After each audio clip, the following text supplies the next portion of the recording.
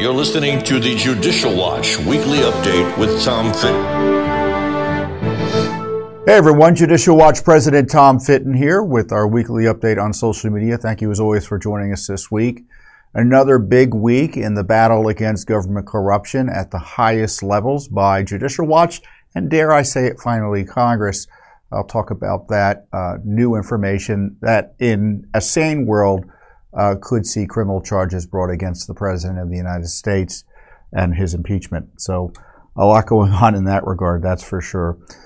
Plus, new information on election integrity. We have a settlement of a major lawsuit that I think you'll be pleased about. Plus, what about President Biden's granddaughter that he's refused to acknowledge? We've got some troubling information about that at the basis of a federal lawsuit that you're going to be interested in it as well. So much going on.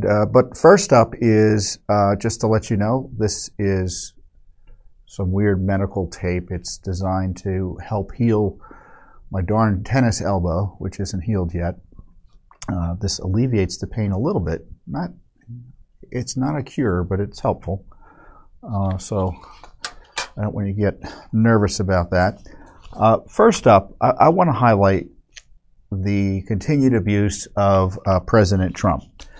President Trump is being prosecuted by the Biden regime, and I say regime because they've abused their powers in a way that makes them more like a regime than an administration. He's facing prosecution and jailing in Florida as a result of Biden's appointee, Jack Smith, appointed there by Garland, so Biden's responsible for him, over this sham records investigation where the president's being prosecuted for doing what a president's allowed to do under the law, which is to designate and keep records as personal, whether or not Jack Smith, Garland, or the big media disagree with him on it. And the fight now before the court, the indictment, of course, has taken place. The arraignment's taken place. So the question is, when was the trial going to be? Now, the Biden Justice Department has been desperate to get the trial set for as soon as December of this year, just a few weeks before the Iowa primaries. And as I noted to you in the weekly update last week, President Trump's legal team said, well, that's not fair. There's so much to consider here. It's a very complex case. Lots of discovery, classified information issues, and the analysis of that, constitutional issues, and of course, he's a candidate for president. So today, Judge Cannon, who is appointed by President Trump, she is the U.S. District Court judge in Florida that's handling the case, who's been under tremendous pressure by the regime and its apologists, as some have called it, the regime media, because she was a Trump appointee, and she was skeptical of previously during the Mar-a-Lago raid Justice Department arguments and tried to hold them accountable. So she said, no, it's not going to be in December. It's going to be May 20th, the trial, 2024, which of course still is in the middle of the election. Now, in making her ruling, she said that the Justice Department's position would not be fair to President Trump. So it was a big slapback against the Biden Justice Department, the judge's decision. And she said, this is a complex case. Stop pretending it isn't. We're not going to have a trial. It won't be fair to President Trump to have a trial on in December of 2023. Now, instead, she said May of 2024.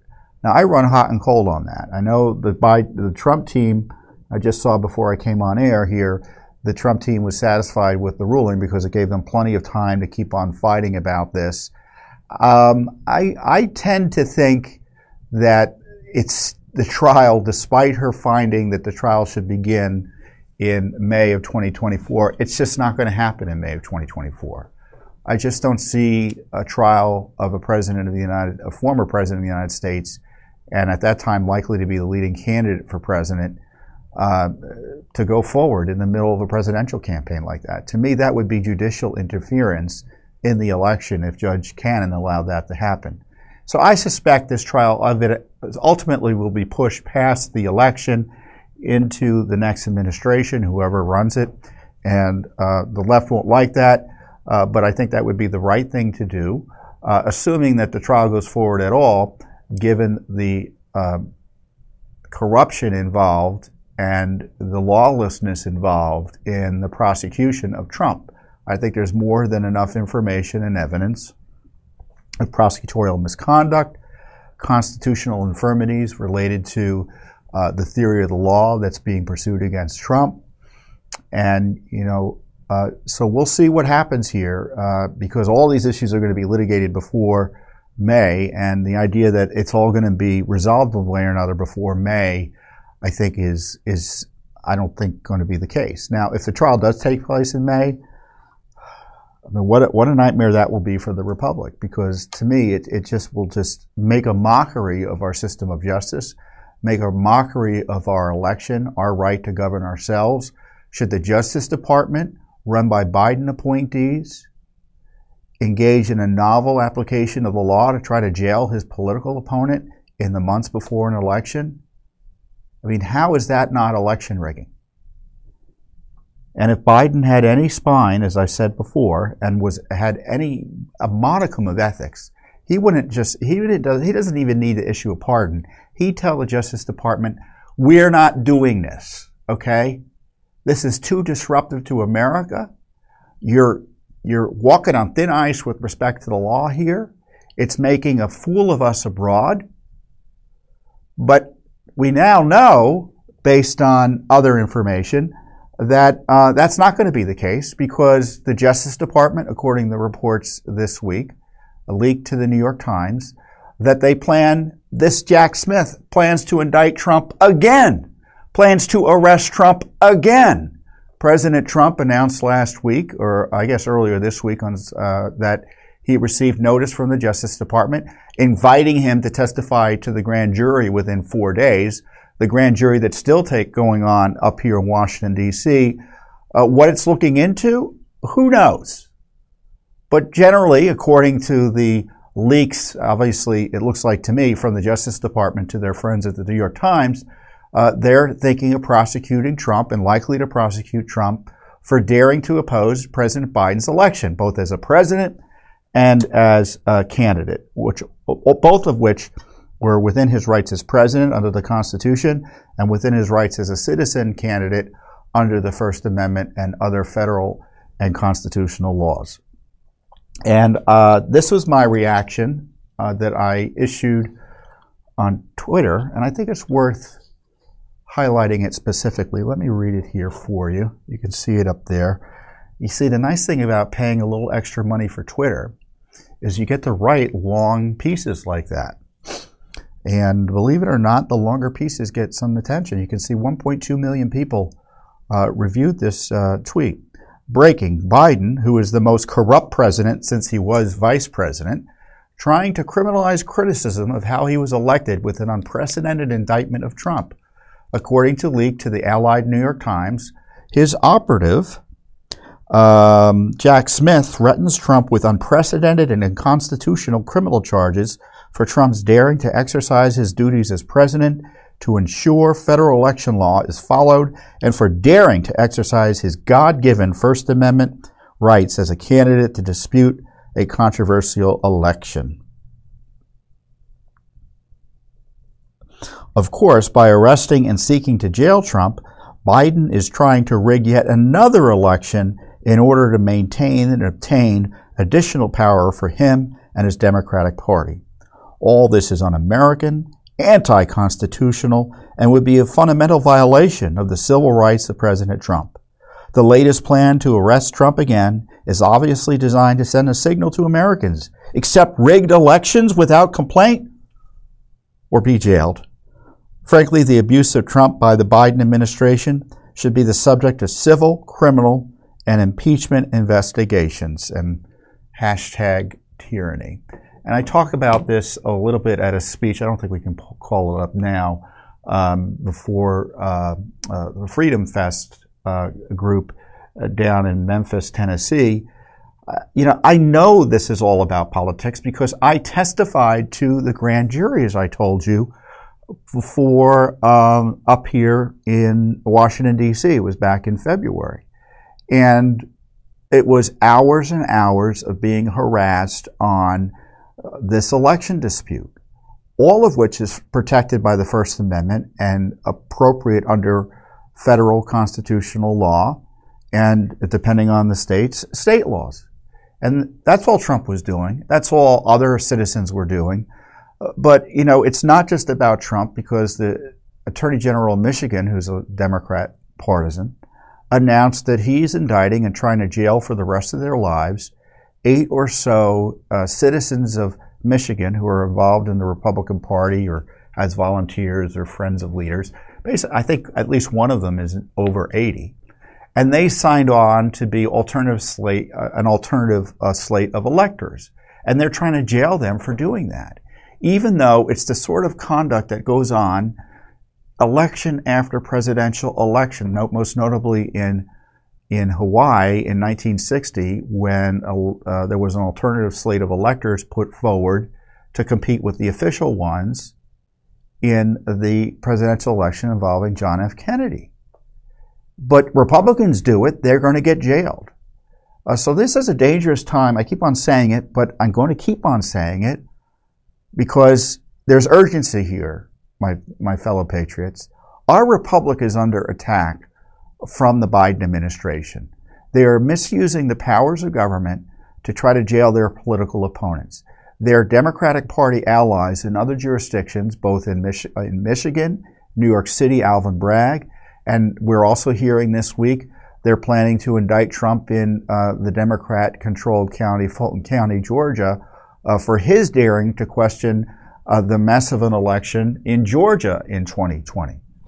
And so they're going to be targeting Trump there.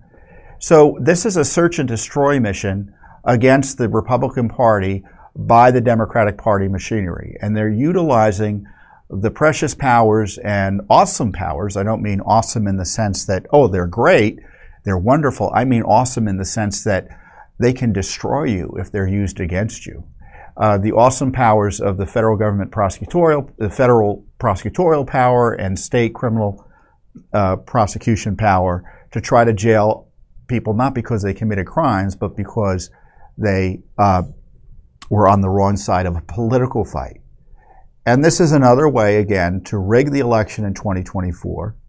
And it's designed to not only scare people off from questioning if the election outcome is suspicious or the process is suspicious, but even from participating in the election. Because the new rule is if you exercise your First Amendment rights, you will go to jail.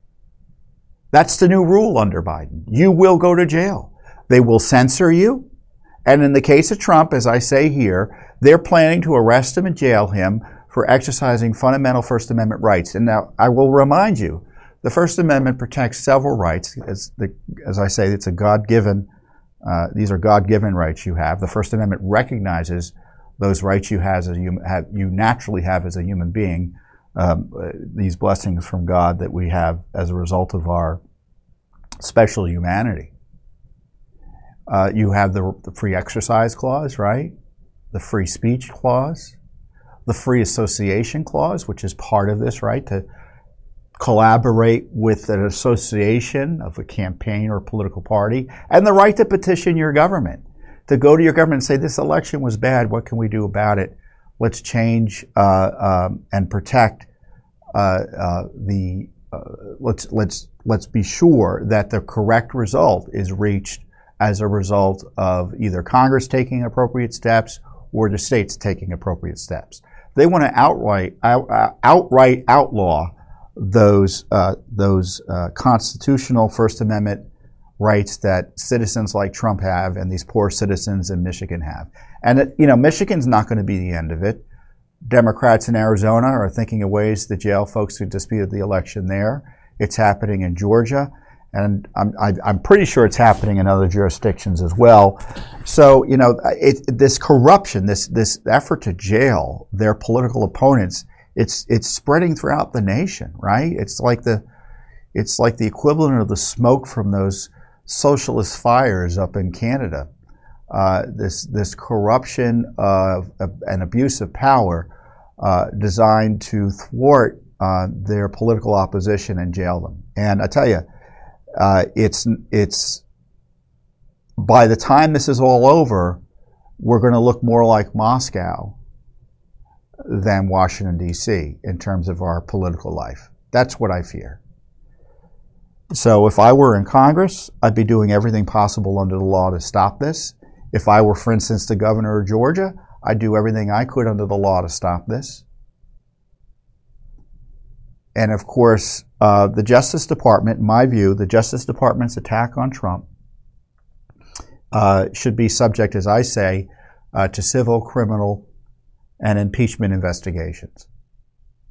It's that bad. Why do I think it's that bad? Because we're seeing what it is they're nervous about when they go after Trump. What is it they're trying to distract us from? Which is their own criminal behavior, or strong evidence of their own criminal behavior in protecting Biden. And we had testimony this week in Congress, and as you know, I'm kind of skeptical of Congress's ability to get anything done, and frankly, I still am. But in terms of getting information out, Congress can be very useful. And they had the testimony of these two IRS whistleblowers, Mr. Shapley and Mr. Ziegler, I believe his last name is, his associate, whose name was previously unknown until he testified. And they provided information about the corruption by the Justice Department and the FBI in protecting Joe Biden, a level of detail about the craven way that this Justice Department is protecting Joe Biden and Hunter Biden for years, and detail that I don't remember ever being presented previously in congressional testimony. I just don't remember it ever being presented this way in congressional testimony. The level of detail, the credibility of the witnesses. I mean, when you see what the left Democrats were had to end up doing, they started complaining about racism in the IRS, that they are funding beyond all rational measure. So that's ironic. I mean, so the left didn't even know what to do against these witnesses, because the witnesses had devastating information about how Hunter Biden and Joe Biden were protected. And I've got a little bit from their written statements here. I'm going to just read a little bit from the one statement of Mr. I think it's Ziegler. Am I getting his name right? Let's see, I highlighted it. So he testified, and his written comments are available on the website of the House Oversight Committee. So we'll provide a link to the Oversight Committee's hearing website page on this, and you can watch the hearing as well. The hearing, and there's more information in the hearing, and of course I can't go through all the details of the hearing here, but I can go through a little bit of what they testified to. I would like to address a couple of high-level arguments that have been raised against Gary Shapley and me. The first concerns Mr. Weiss's authority. Mr. Weiss stated he had been granted. Now, Weiss is the U.S. attorney in Delaware, who was appointed by Trump, and of course, Biden kept him on allegedly to investigate himself and Hunter. And they say, well, he's a Trump appointee, so all of his decisions, they're all Republican. Look, he was only put there because two Democrat senators wanted him there. So he's a Trump appointee in the sense that that's the way things work. Democrats get U.S. attorneys they like if they control the state. Certainly if two Democrats control the state. So he's about as much of a Trump appointee as Kamala Harris is. Mr. Weiss stated he had been granted, quote, ultimate authority over this matter, but then later stated in the same letter that he had charging authority and geographically limited, that his charging authority is geographically limited, and he would need to ask President Biden appointed U.S. attorneys to partner with him in charging the case. So the point being, he had authority to provide or to prosecute up in Delaware in his jurisdiction, but he couldn't file cases in the District of Columbia in California, Central District of California, which is what he wanted to do, but was unable to do because the U.S. attorneys there appointed by Biden didn't want to do it. We know that as recently in March of 2023, even the Department of Justice Tax Division attorney assigned to the case questioned Mr. Weiss's authority and didn't know where Mr. Weiss was going to charge the case. Mr. Weiss stated he was making decisions necessarily to preserve the integrity of the prosecutions, consistent with federal law, the principles of federal prosecution, and departmental regulations. But in the Criminal Tax Manual, Chapter 10, found in the Department of Justice's website, Tax Division policy states, cases involving individuals who fail to file tax returns or pay a tax, but who also commit acts of evasion or obstruction, should be charged as felonies to avoid inequitable treatment. And he emphasized that. In early August of 2022, federal prosecutors from the Department of Justice drafted a 99-page memorandum. The memorandum recommended approving felony and misdemeanor charges for the 2017, 2018, 2019 tax years. If the Delaware U.S. Attorney David Weiss followed DOJ policy as he stated in his most recent letter, Hunter Biden would have been charged with a tax felony and not only the tax misdemeanor charge. We need to treat each taxpayer the same under law. And they go on to say how Weiss was hamstrung. Let me see what he says at the end here.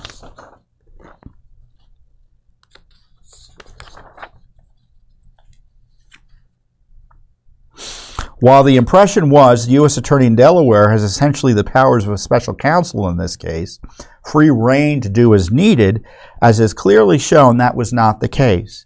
The U.S. Attorney in Delaware, in our investigation, was constantly hamstrung, limited, and marginalized by DOJ officials, meaning Biden appointees, as well as other U.S. attorneys. I still view that a special counsel for this case would cut through the toughest problems that continue to make problems for this case.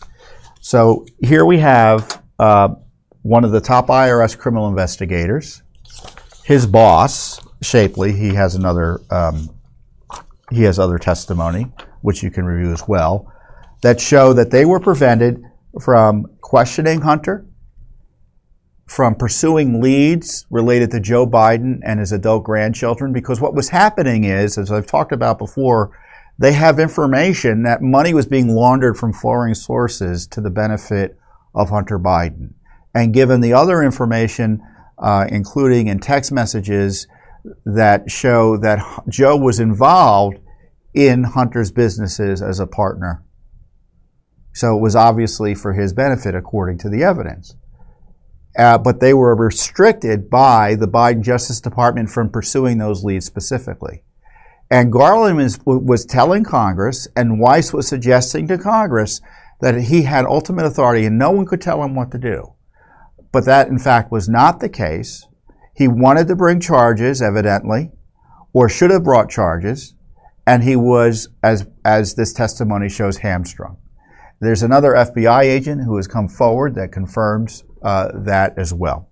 And so we not only have evidence of, again, evidence on top of evidence on top of evidence of corruption by Joe Biden, right?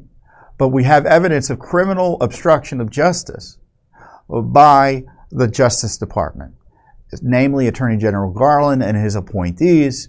Certainly Garland is going to be questioned and should be investigated criminally for statements he made to Congress that suggest that Weiss had more freedom and full authority to prosecute when in fact that was not the case, as this sworn testimony shows.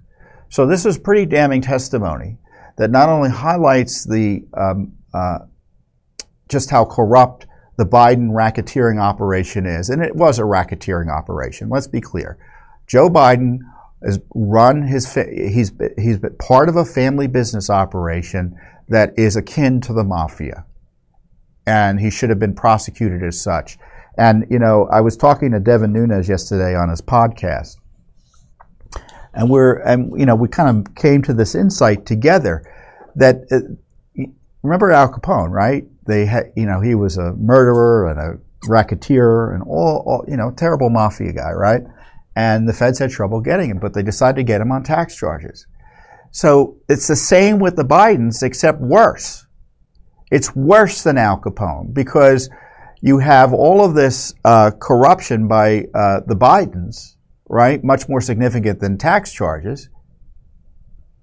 And so we're like, well, maybe they'll get him on tax charges. But they don't even want to pursue the tax charges against Hunter.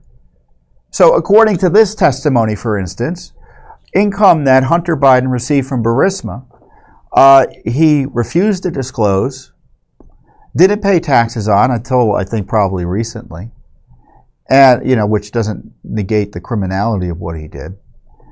You don't get to just pay taxes after you're caught and then get away with tax fraud. And he's not going to be held accountable for that because this Justice Department refused to do anything to pursue it in a timely way. And there's no honest answer for why they didn't want to do it. The simplest answer is that it was corruption. And I have to say, this corruption did not begin during the Biden administration. It metastasized and got worse because ultimately a lot of the key decisions happened during Biden's administration. But a lot of this cover-up occurred during the Trump administration. And I guarantee you this corruption goes back to, obviously they knew that, as we've talked about before, that Joe Biden was compromised because of Hunter Biden's Burisma dealings back during the Obama administration. By the way, Jack Smith was supposedly running the anti-corruption arm of the Justice Department during part of that period.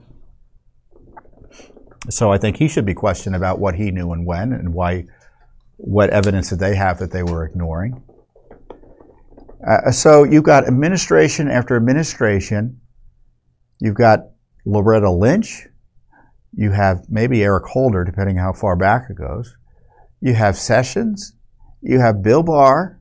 And Bill Barr really has some questions to answer. Because the reports are that he specifically stopped and didn't want the Hunter investigation to go forward in any substantial way during the election. So he should be asked about why it is things didn't move under his watch. And then, of course, under Garland, we have the lies about how the case was being handled. Now, what should be the solution here? I'm going to talk about that in a little bit. Because one of the things that the IRS criminal investigators didn't have access to, but should have, and you'll see why, is this now public FBI document that I think is public in part because of pressure from Judicial Watch. We sued for it. Chuck Grassley released the document. The regime media is furious because they quote it's unverified, but it's a confidential human source document, and you can read it for yourself. And you can decide whether or not it provides plausible evidence that should have been pursued by the Justice Department, as opposed to hidden by the Justice Department and the FBI from investigators like the IRS agents who testified the other day. And judge for yourself. And the testimony and the document is devastating. It alone justifies impeachment of the President of the United States, an impeachment inquiry to figure out what the heck has been going on.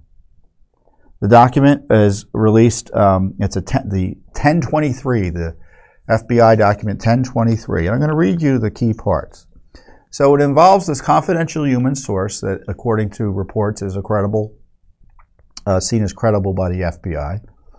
And he essentially was invited by what is reported to be a member of Zelensky's government, or someone who later joined Zelensky's government in Ukraine, to have meetings with Burisma leadership. And this is the document, and this document describes the meetings and phone calls and what information he gleaned from that. So they had a meeting around in 2015 or 16, I guess late 2015 or 16. The CHS, the confidential human source, so he's meeting with the head of Burisma, their CFO, and some other Burisma individuals. The confidential human source asked why they, Burisma, needed to get the confidential human source's assistance regarding the purchase merger of a U.S.-based company when Hunter Biden was on the board. So Burisma, I guess, had the meeting, and they were talking about, by the way, they were all talking in Russian. You have to remember, Burisma, even though it's a company in Ukraine, essentially was a Russia-leaning, looking company, which highlights how in deep the Biden gang is in with the Russians. And so they wanted, according to this meeting, to kind of have Burisma get into the U.S. market by buying a substantial U.S. energy firm. Podgorski, who was the CFO for Burisma, replied that Hunter Biden was not smart and they wanted to get additional counsel. if he wasn't smart, why did they give him $5 million? Well, we'll see. Later in the document, CHS recalled this meeting took place around the time.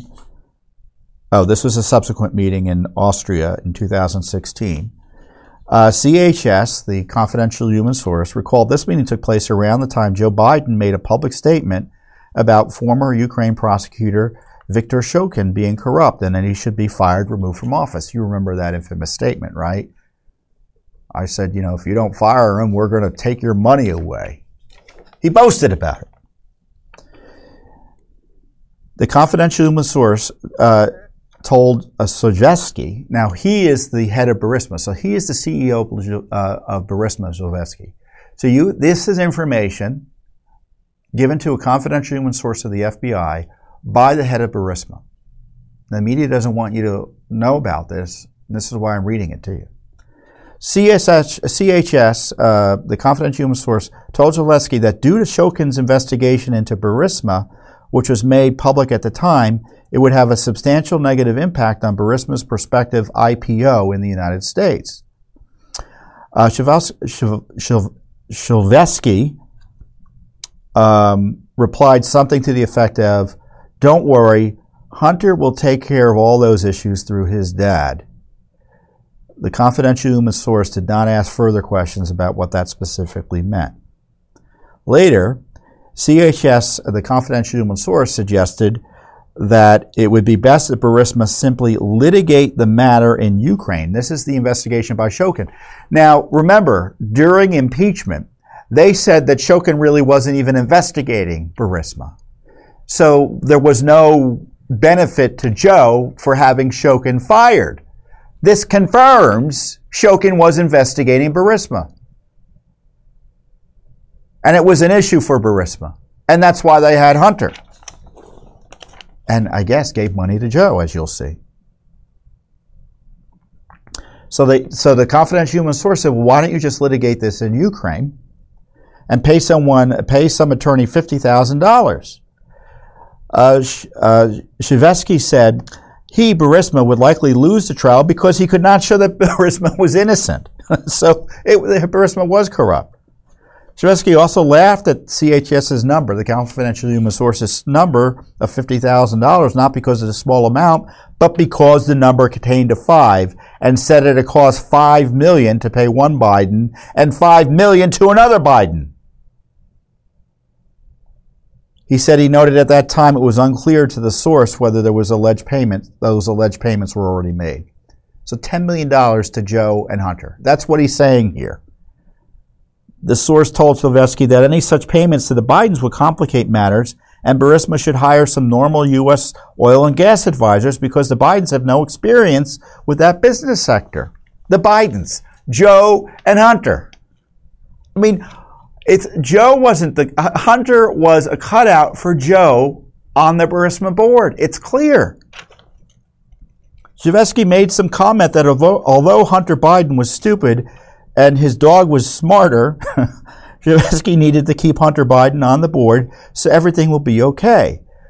The source inquired whether Hunter Biden or Joe Biden told Sojeski he should retain Hunter Biden. Sojeski said they both did.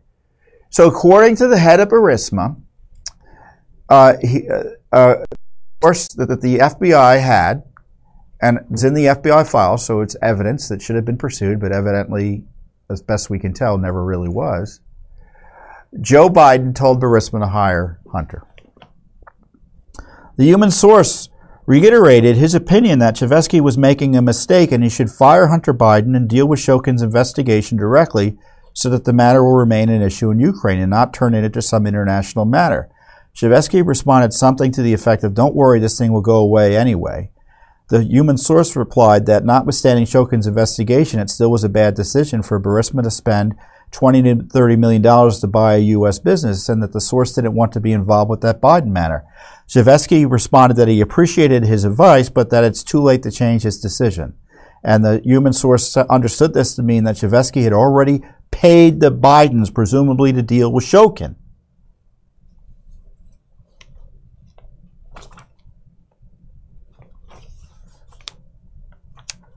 Another call. Shevesky, this is subsequent in the 2016-2017 timeframe. Shevesky replied that he was not happy that Trump had won the election. So it was after the election. So it must have been at least in early 2000, the latest early 2017, right? The source asked Shevesky whether he was concerned about Burisma's involvement with the Bidens. Shevesky said that he didn't want to pay the Bidens and he was pushed to pay them. The human source explained the Russian term Shevesky used to explain the payments was just Poluchili, transliterated by the CHS. Poluchili, the way it's spelled here is Poluchili, which literally translates to got it or received it, but also used in Russian criminal slang for being forced or coerced to pay. So these are coerced, extorted payments. Poluchili. Shevesky stated Shokin had already been fired and no investigation was currently going on. Fired thanks to Biden. And that nobody would find out about his financial dealings with Biden's. The human source stated, I hope you have some backup proof for your words, namely that show that he was coerced to make payments. The human source told Shevesky that he should retain any recordings. Oh, wait, I'm missing something here. I hope you have some backup, right? Shevesky replied he had many text messages and recordings that show he was coerced to make such payments. The human source told Shevesky he better make certain that he had those recordings. Shevesky asked whether it would make any legal difference whether he voluntarily made such payments or if he was forced to make them. Shevesky then asked the confidential human source whether he could provide any assistance in Ukraine with the Poroshenko regime, who was the president prior to Zelensky, I think, if something were to happen to Shevesky in the future. The human source replied that he didn't want to get involved in any such matters. So you had the head of Burisma confirm that he gave a bribe to Biden and his son, and that he was coerced to. He had text messages and tape recordings of it. And he was concerned for his freedom, if not his life, if something happened to him. And he was asking this FBI source for support and follow-up if something happened to him. Incredible, incredible information. Ask yourself, why haven't you heard about this from anywhere but here or your typical conservative news sources? Ask yourself that. At this time, and then later, there was another telephone call in 2019. At this time, the confidential human source understood Shevesky was living somewhere in Europe. During the call, Shevesky asked the source whether or his connection to Ukraine, who was this official that I told you about, who I think went into the Zelensky administration, if they read the recent news reports about the investigations into the Bidens and Burisma. And Shevesky jokingly asked the confidential human source if he was an oracle, due to the source's prior advice that Shevesky should not pay the Bidens and instead hire an attorney to litigate the allegations concerning Shokin's investigation. The human source mentioned Shevesky might have difficulty explaining suspicious wire transfers that may evidence any illicit payments to the Bidens. Shevesky responded he did not send any funds directly to the big guy, which the confidential human source understood was a reference to Joe Biden. The FBI had information separate from the other information that was already present through, I think it was Bobulinski, right? That Joe Biden was the big guy, in a separate document that Joe Biden was the big guy, this time from the head of Burisma. The head of Burisma called Joe Biden the big guy, according to the FBI source. The confidential human source asked Shevesky how many companies' bank accounts Shevesky controls. He responded it would take them, investigators, 10 years to find the records, i.e. the illicit payments, to Joe Biden. The confidential human source told Shevesky if he ever needed help in the future and wanted to speak to somebody in the U.S. government about that matter, that the confidential human source could introduce him to someone. So think about that. You had the head of Burisma recognize that Joe Biden is the big guy and tell that to a confidential human source for the FBI. All of this is, by the way, President Trump is being impeached for wanting to investigate this issue too. If you want to know why Trump was impeached, this document tells you why. Because they knew or had reason to know that Joe Biden was on the take, and President Trump started asking questions about the corruption vis-a-vis Ukraine and Burisma. And for doing so, he had, because everyone criticizes President Trump, but I think even his opponents would admit he has some pretty good instincts, and he's smart about what issues are out there that deserve further elucidation, right? So he knew something was up in Ukraine. It had been widely public that there was something up in Ukraine, and he wanted it pursued because it was a corruption issue and involved interference in the United States. And obviously, corruption involving U.S. monies, potentially, because we were giving money to this government that arguably was involved in corruptly trying to help Joe Biden or Hillary Clinton in 2016. So there are all sorts of issues there. But I'm sure if you asked President Trump, did you think that the issue was that they gave $10 million to Hunter and Joe, including money to Joe, he probably would have been shocked, but probably in terms of the number, but not surprised, because he knew something was up. And he knew something was up, certainly subsequent, based on the fact they were willing to try to remove him from office for asking questions about this issue. And then later, subsequent to this, he clarified the human source, the numbers and the details about the tapes. Regarding, and that's on June 29, 2020, the confidential human source provided this following supplemental reporting according to this FBI document. Regarding the confidential human source's aforementioned reporting that Shlovetsky said that he had many text messages and recordings that show he was coerced to make such payments, the human source clarified Shlovetsky said he had a total of 17 recordings involving the Bidens, 2 of the recordings including Joe Biden, and the remaining 15 recordings only included Hunter Biden. The human source reiterated that per Shlovetsky that these recordings evidenced Shlovetsky was somehow coerced into paying the Bidens to ensure Ukraine prosecutor General Viktor Shokin was fired. Shlovetsky stated he had 2 documents which CHS, the confidential human source, understood to be wire transfer statements, bank records, etc., that evidenced some payments to the Bidens were made, presumably in exchange for Shokin's firing. Where are the tapes? Have the FBI got the tapes? This is why Grassley, God bless his soul, put this out here. I mean, he's been, for decades, one of the leading anti-corruption senators in Washington, D.C. He saw this document, by the way, key parts of which were withheld from the House of Representatives. This is why Judicial Watch is now in federal court to get the FBI version of this document. Who knows? Maybe they'll give us more information. And of course, we want other documents tied to this. What were the follow-up here? What was the follow-up? Did they get the documents? Did they get the wire transfer documents? Did they get the recordings? Did they talk to the head of Burisma about his allegations? He has bribed the President of the United States when he was Vice President? And if not, why? Why was this document hidden from those IRS investigators? They just said Hunter's got $5 million in illegal income. Of course it's a matter for the IRS. Joe got $5 million in illegal income. Of course it's a matter for the IRS. And they weren't told about this.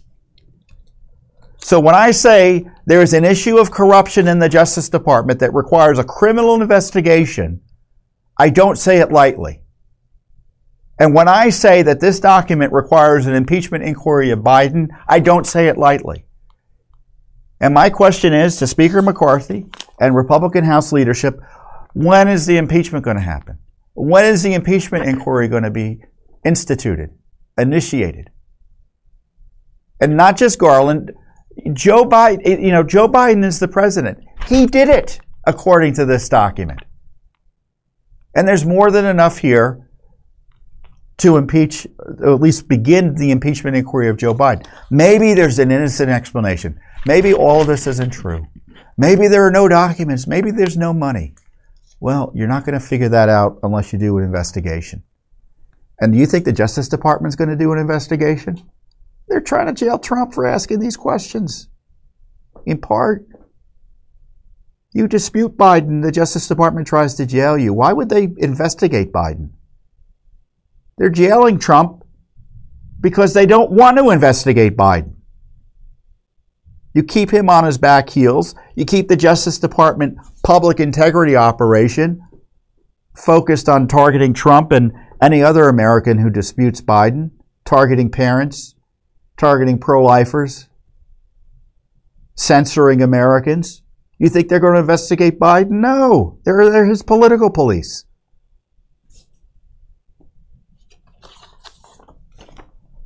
So what can be done? There are a few things that can be done. Obviously, I've talked about an impeachment inquiry.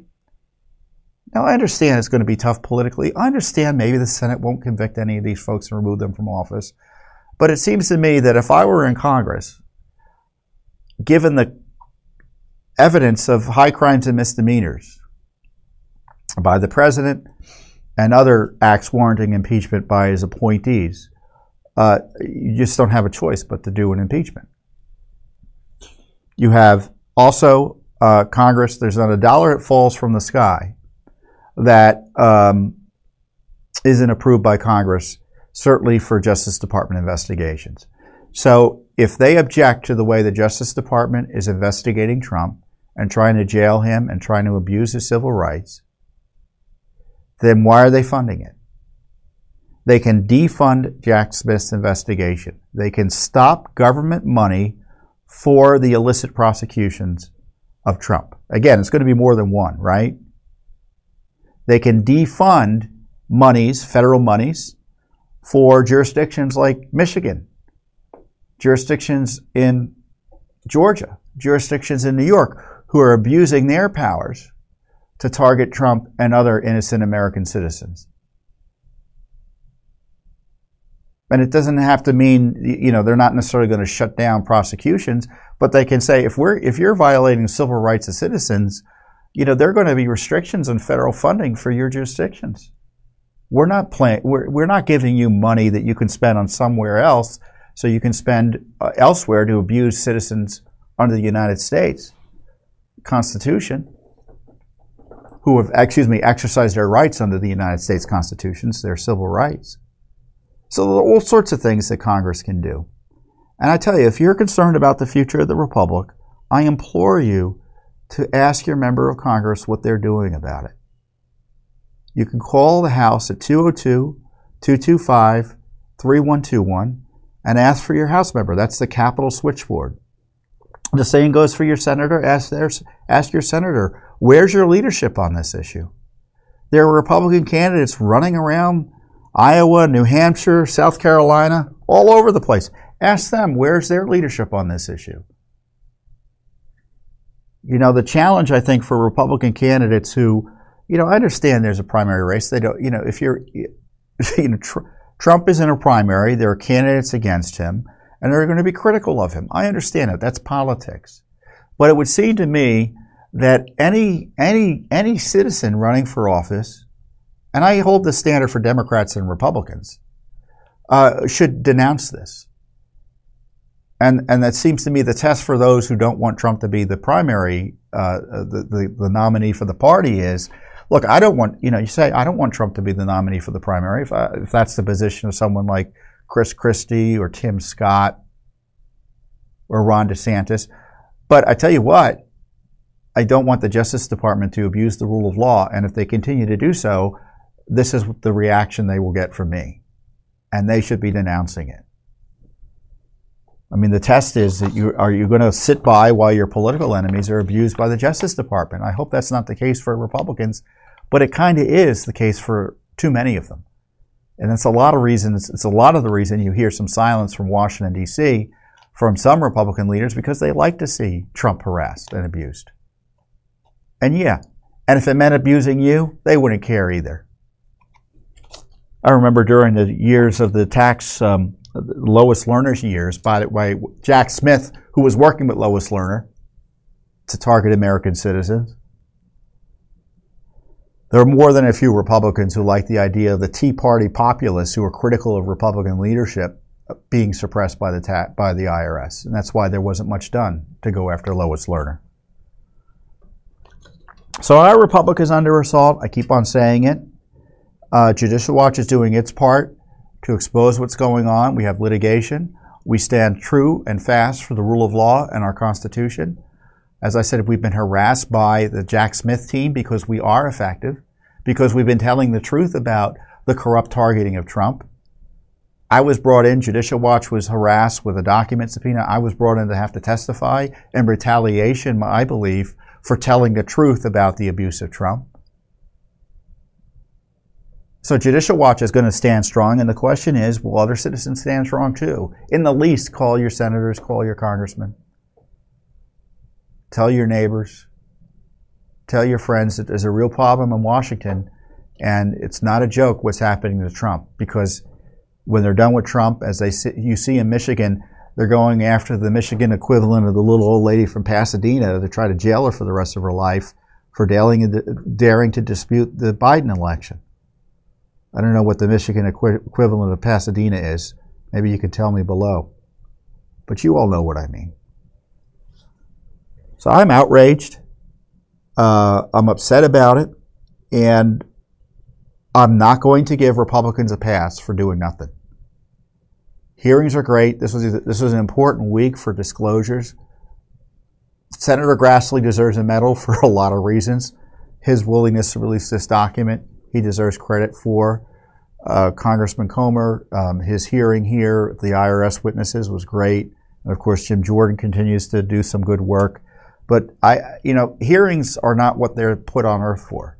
It's to get things done, to get accountability, and to use all the tools available to them under the Constitution. For instance, there's going to be a government funding fight towards the end of the year, I guarantee you. And what happens is they're supposed to spend all this money, and they spend it through an omnibus, and either they do it or the government, quote, shut down. Never really shuts down. Parts of it gets shut down. Are they willing to shut down the government to protect Trump from being jailed? Protect you from being censored? You pick the topic. If not, why not? Is there anything important enough? Is our republic important enough to shut the government down for a few weeks? To stop the Justice Department from abusing the core rights under our Constitution, the civil rights of Trump and other citizens? I think so. So those are my thoughts. And of course, Judicial Watch will continue using the Freedom of Information Act through requests, federal lawsuits, and dare I say it, education. I go on social media, Judicial Watch goes on social media, we talk about these issues, and the left goes ballistic because we tell the truth in a way they don't like. And as I said, it's not just the left that goes ballistic. Jack Smith goes ballistic because they're sending FBI agents to my home. Actually, that was done by the Biden Justice Department. He just doubled down by forcing me to go before the grand jury, even though he didn't need me to do that. So things are not going to get better, guys. They're going to get worse. They're going to get worse. I'm warning you, it's going to get worse. Our republic is on the brink.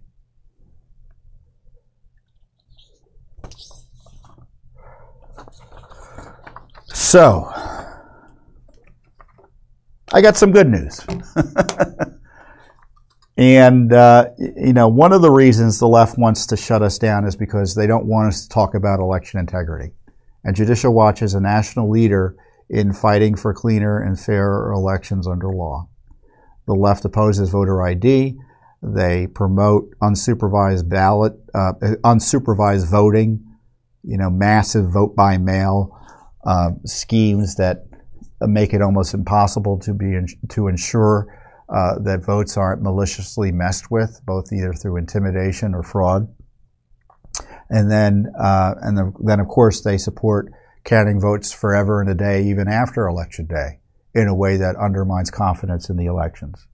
And Judicial Watch has also been the leader in ensuring, certainly if we're going to be mailing ballots all over the place, and certainly if we're not going to be asking people for voter ID, that the people who are on the rolls in states with or without voter IDs are supposed to be there, meaning that people who have moved away or died or otherwise become ineligible to vote in a certain state, their names are ultimately removed.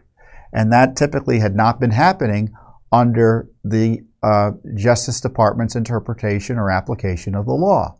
There had been a law passed during the Clinton administration by the left to encourage voter registration. They wanted to use welfare offices and motor voter, for instance, offices to encourage people to register to vote. And the concern from the conservatives was that, look, people should be registering to vote. No one objects to that. But when you start registering people every time they have an interaction with the government, you're going to get double registrations. And people are going to be registering to vote who are ineligible. And so the deal was that they would have a part of the law, this motor voter bill, would also require states to take reasonable steps to clean up the rolls and give people access to information about how those rolls are being cleaned up. Well, guess which part of the law the left Justice Department enforced? You got it. The law requiring everybody and their mother to be registered to vote or have the ability to register to vote, but they refused to enforce the law that required the states to take reasonable steps to clean up the rolls until Judicial Watch came around, and because thankfully the law allowed private parties to enforce it. And Judicial Watch filed the first lawsuits against Indiana and Ohio. I guess it was it's now over a decade ago. Back in 2012, we began the litigation with the private enforcement of the law requiring states to take reasonable steps to clean up the rolls. And in those two states, they did what we asked them to do. They changed the law, or they cleaned up the rolls, and so we were very pleased with that outcome. In Kentucky, we had a subsequent lawsuit that resulted in a consent decree where hundreds of thousands of names were cleaned up. In California, where the rolls were filthy, they hadn't cleaned up the rolls in 20 years, we sued the state and Los Angeles County specifically and settled that federal lawsuit, and Los Angeles County just cleaned up, they confirmed to us as a result of that settlement, 1.2 million names from the rolls. Similarly, in North Carolina, after we sued, North Carolina rushed to clean up about 500,000 names. They cleaned up a bunch of names in Pennsylvania after we filed a lawsuit. We settled because they cleaned up the names and were going to seemingly keep us abreast for further cleanups. Same happened in Colorado. So we were doing the work of the Justice Department to clean up the election rolls. And as a result of Judicial Watch's really heavy lifting over the last decade, it all came to a head really in the last year and a half, where we had several states clean up 2 million names from their rolls, thanks to our litigation. 2 million names. Incredible. And of course, there's still more to be done. The latest batch of numbers related to voter registration lists has been released by the federal government just in the last few weeks. We're carefully analyzing those records to see where else what other states need to clean up their rolls. So more is coming. And as I said, part of the problem is that the states don't want to share information about their voter registration lists and what they're doing to clean up the rolls. And Judicial Watch had filed a lawsuit on behalf of the Illinois Conservative Union against the state of Illinois, the Illinois State of Elections, Board of Elections, and its director, which grants access in order to gain access essentially to their list of registered voters. And it was such a game our clients were having to go through in order to gain access to this list. State officials had refused to allow the nonprofit Illinois Conservative Union and 3 lawfully registered Illinois voters to obtain a copy of their state's voter registration list, despite their lawful request for these records under federal law. the state board allowed access to the records, but made any meaningful review impossible, requiring the plaintiffs to travel to Springfield, Illinois, which is the capital, during limited working hours and review Illinois' millions of voter records one at a time on a computer terminal with no ability to sort or organize records. So we sued. And we got a settlement. And this is what the judge entered in the settlement. Pursuant to this agreement, defendants, the Illinois government officials, shall provide to plaintiffs the current centralized statewide list of registered voters for Illinois in electronic format and with all fields provided to political committees, including but not limited to fields indicating the registrant's full name, residential street address, email address, telephone number, county, state voter identification number, age of the registrant, and the registrant's status, active or inactive, and the most recent date the entry was changed in voting history for the last 15 elections. So before this lawsuit was filed, our clients couldn't get access to any of that information. They had to go down to the office in Springfield, Illinois, look at record by record on an Illinois government computer. And now they gain access to the information according to settlement that, parties get the same access to. Citizens now can get access to it for the purposes, obviously, of making sure the lists are being properly maintained as the federal law requires. As I said, the National Voter Registration Act provides that states, quote, shall make available for public inspection and, where available, photocopying at a reasonable cost all records concerning the implementation of programs and activities conducted for the purposes of ensuring the accuracy and currency of official lists of eligible voters. One record. So how does that comport with telling them that they had to look at the records one record at a time during, quote, normal business hours at the State Board of Elections office in Springfield, which was 200 miles from where they live? We argued that those restrictions made a mockery of federal law, as much as there was the equivalent of requiring our clients to wear blindfolds. Now, what had happened was, I think that helped accelerate this settlement, is that Judge Ellis ruled on a motion in the case that the plaintiffs had plausibly alleged that Illinois law conflicts with and frustrates the federal law's purpose of providing voter information to the public to help ensure the accuracy and currency of voter registration rolls. She allowed a claim to proceed under the Equal Protection Clause of the 14th Amendment on the grounds that political committees in Illinois can access copies of the voter registration database while ordinary citizens can't. The claims made, as I said, the claims were made against the top election officials in Illinois. Now, the numbers still are difficult or still bad in Illinois, in the sense that it looks like those current numbers I'm telling you about, according to our forthcoming study on the matter, that 14% of Illinois' counties have more registered voters than citizens over 18, while Illinois as a whole has close to 800,000 inactive registrants. Now, inactive means they haven't voted, arguably, in the last federal election, but at least in the last federal election.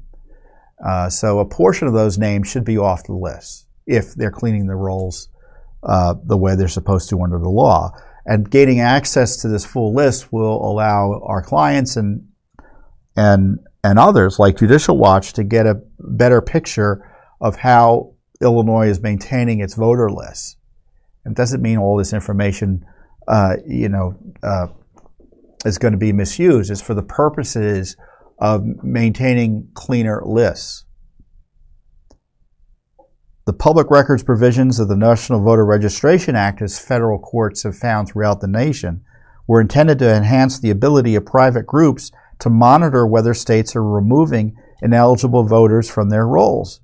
In April 2020, a federal court in Maryland noted that organizations such as Judicial Watch have the resources and expertise that few individuals can marshal. By excluding these organizations from access to voter registration lists, the purpose of the federal law is undermined, and the court ordered Maryland to produce the records there as well.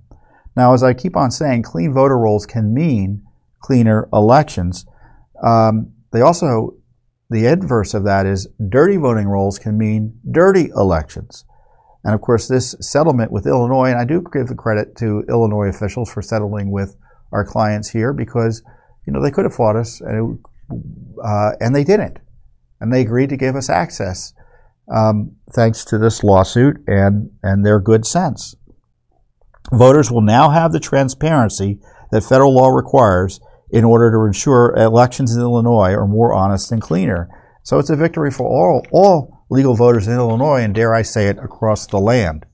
In May of 2022, we have another lawsuit that we had filed that's also of interest to you, that's ongoing.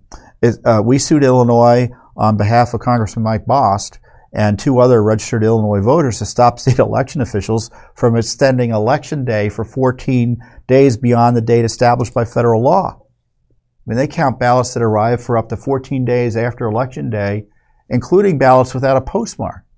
I mean, how does that comport with free and fair elections? And I've talked to you about our other achievements related to the rule of law on elections. So I don't know, I know that Biden administration's trying to jail people who want clean and honest elections, but Judicial Watch ain't going to slow down. The Justice Department's been AWOL when it comes to enforcing the rule of law and requiring cleaner elections by making sure the rolls are being kept clean in the states. And it doesn't require the states to do something crazy. It takes, you got to do the reasonable steps. And what typically is a reasonable step based on the law and Judicial Watch's experience in the courts? So this is what's supposed to happen under at least the federal the interpretation of the law that has kind of come up as a result of our litigation and states' response to it. So if you don't vote in a federal election, let's say you didn't vote last year in the congressional election, you're supposed to get a card from your election authority, your local board of elections or the state board of elections, saying, hey, you didn't vote, where are you? Now, if you don't reply to that card or otherwise vote in the next 2 federal elections, so if you don't vote in the 2024 election and if you don't vote in the 2026 election, and you don't tell the state that you want to remain a registered voter, so you're not required to vote, but you got to at least tell the state you're still there, your name should be removed. So that's like let's say 5 or 6 years, practically speaking, until a voter who may have moved is removed. Now, why would anyone oppose that? Because having dirty names on the rolls, in my view, provides extra wiggle room for those who want to engage in fraud. And if your locality isn't doing that, you should ask them why. And the law that I'm talking about here isn't just for Judicial Watch, it's for you, dear citizen. So if you have a question for how your locality or your state cleans its rolls, you can ask for records. Look up the law that I'm talking about, the National Voter Registration Act. I think it's Section 8I. And you can make a request under law to inspect these records. They may want to charge you for photocopying or something. Well, you can ask the question. And you're asking the question, you should do it respectfully and figure out what the law allows you to ask. Could get some good results. I know from Judicial Watch's experience, us calling attention to dirty voting rolls, it doesn't necessarily mean we have to sue, because some of these jurisdictions say, thank you. We're cleaning them up right now. Thank you for telling us. In Pennsylvania, Allegheny County, we sent a letter saying your voting rolls are out of whack. It doesn't look like you've been cleaning them. And their response was they immediately removed 69,000 names. So who knows? So figure out how to ask the question. It's pretty easy. You can go to our website, look it up, go to National Voter Registration Act information related to information requests for voter maintenance records. And you can ask the questions directly.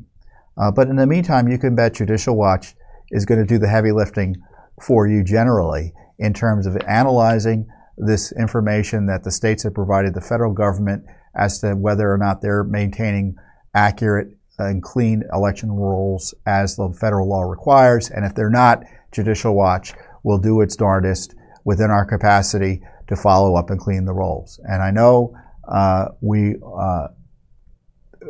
will be successful. Why? Because our history shows that when we move and act, rolls get cleaned. 2 million rolls names removed from the rolls in the last year or so. And I suspect, as I said, many more are coming, so we'll keep you abreast as we continue this fight over the next few months into next year. We know time's a wasted, and we're moving quickly. So next up is an issue that, the big media is only is only now kind of covering because it's been such a kind of a personal scandal for President Biden. They've been protecting him on it. It's an issue related to the president's 7th grandchild. Now, the president has 6 grandchildren, but Hunter Biden had a relationship with a woman and through which he had a child, which has been established through a paternity test. There was a big child, not a custody battle, but a child support battle that he was involved with his mother in recently. And so it's been in the news. But, the question is, why hasn't Joe Biden acknowledged his granddaughter? And, you can all have your own opinions on that. And that isn't necessarily the issue. The issue from our perspective is, now that we know this is Joe Biden's granddaughter, he's the president of the United States, is she or is she not getting Secret Service protection as she, I think, should be getting? And we've asked the Secret Service that, and they don't want to tell us one way or the other. Well, they actually did tell us, and I'll explain why.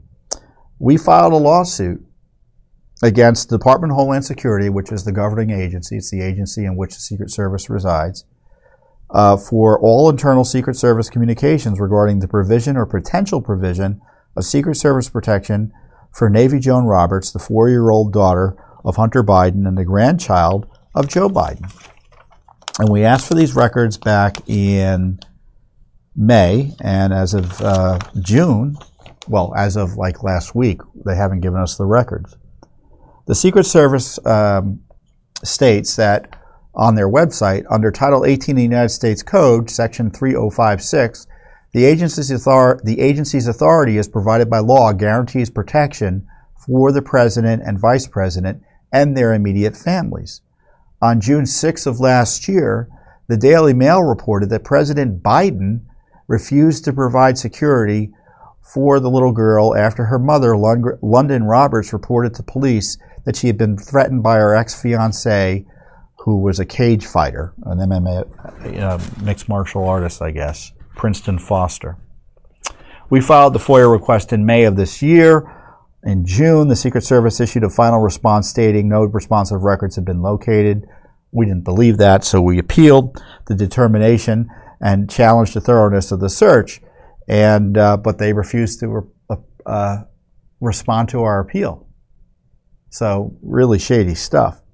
Judicial Watch filed the lawsuit, and this is specifically what we asked for: all reports, memoranda, and internal United States Secret Service electronic communications, including emails and text messages regarding the provision or potential provision of Secret Service protection to the granddaughter of Joe Biden and the daughter of Hunter Biden.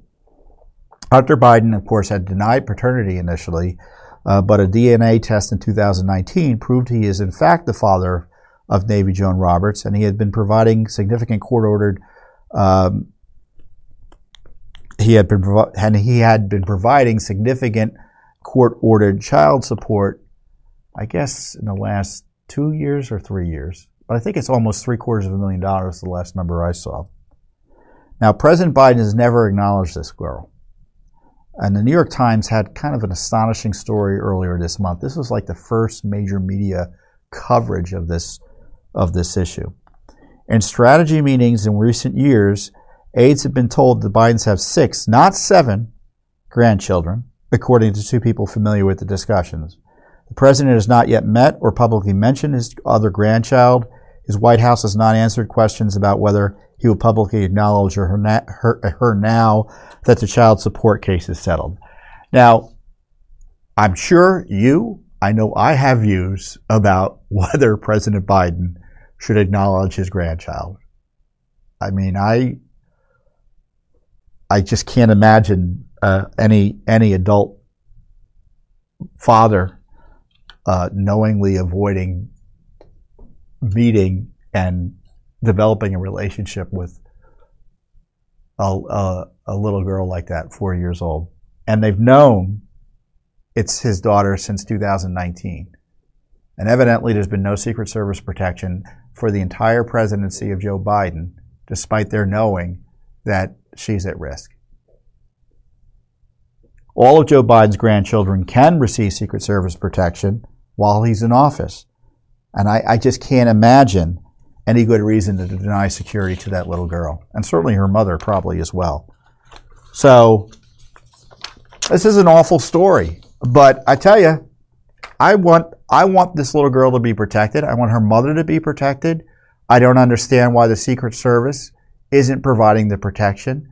Is this report true that Joe Biden has knowingly refused to provide protection, Secret Service protection, to his granddaughter? Where's Hunter? Isn't he advocating for it? This is a public policy issue, folks. This isn't a personal matter. I guess it is personal, but there's an intersection with the public interest here. Because God help this country if something happens. I mean, I can't believe this is going on. I just can't believe it. It's really upsetting. So we'll see what the Secret Service comes up with. In my experience, the response like we got this from the Secret Service is they have something to hide. They have something to hide. You know, and I'm not quite sure what the law provides for if it needs if the law requires authorization by the president to provide the protection. I tell you, if I were running the Secret Service, I'd provide the protection and then ask questions later, ask permission later. That's what I'd do. Otherwise, I'd be out. Remember, this is the same Secret Service that couldn't find who left the cocaine, right?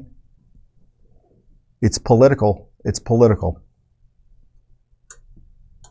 This is a terrible city in terms of corruption. The agencies are just terrible, as we're finding. And this FOIA lawsuit, they don't have any records, they're telling us, about protection for this little girl. So based on that response, she's not getting protected. It's infuriating.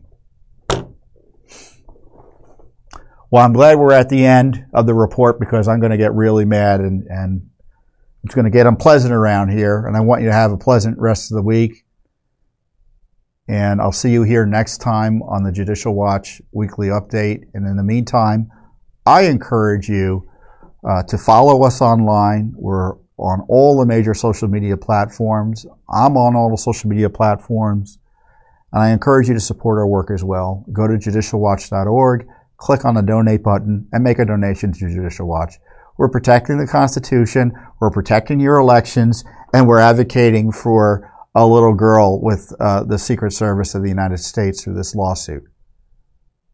I'm proud of our work, and you should be too, and I hope you want to support it. Thank you, and I'll see you here next time again on the Judicial Watch Weekly Update. Thanks for listening to the Judicial Watch Weekly Update with Tom Fitton. For more information, visit www.judicialwatch.org, because no one is above the law.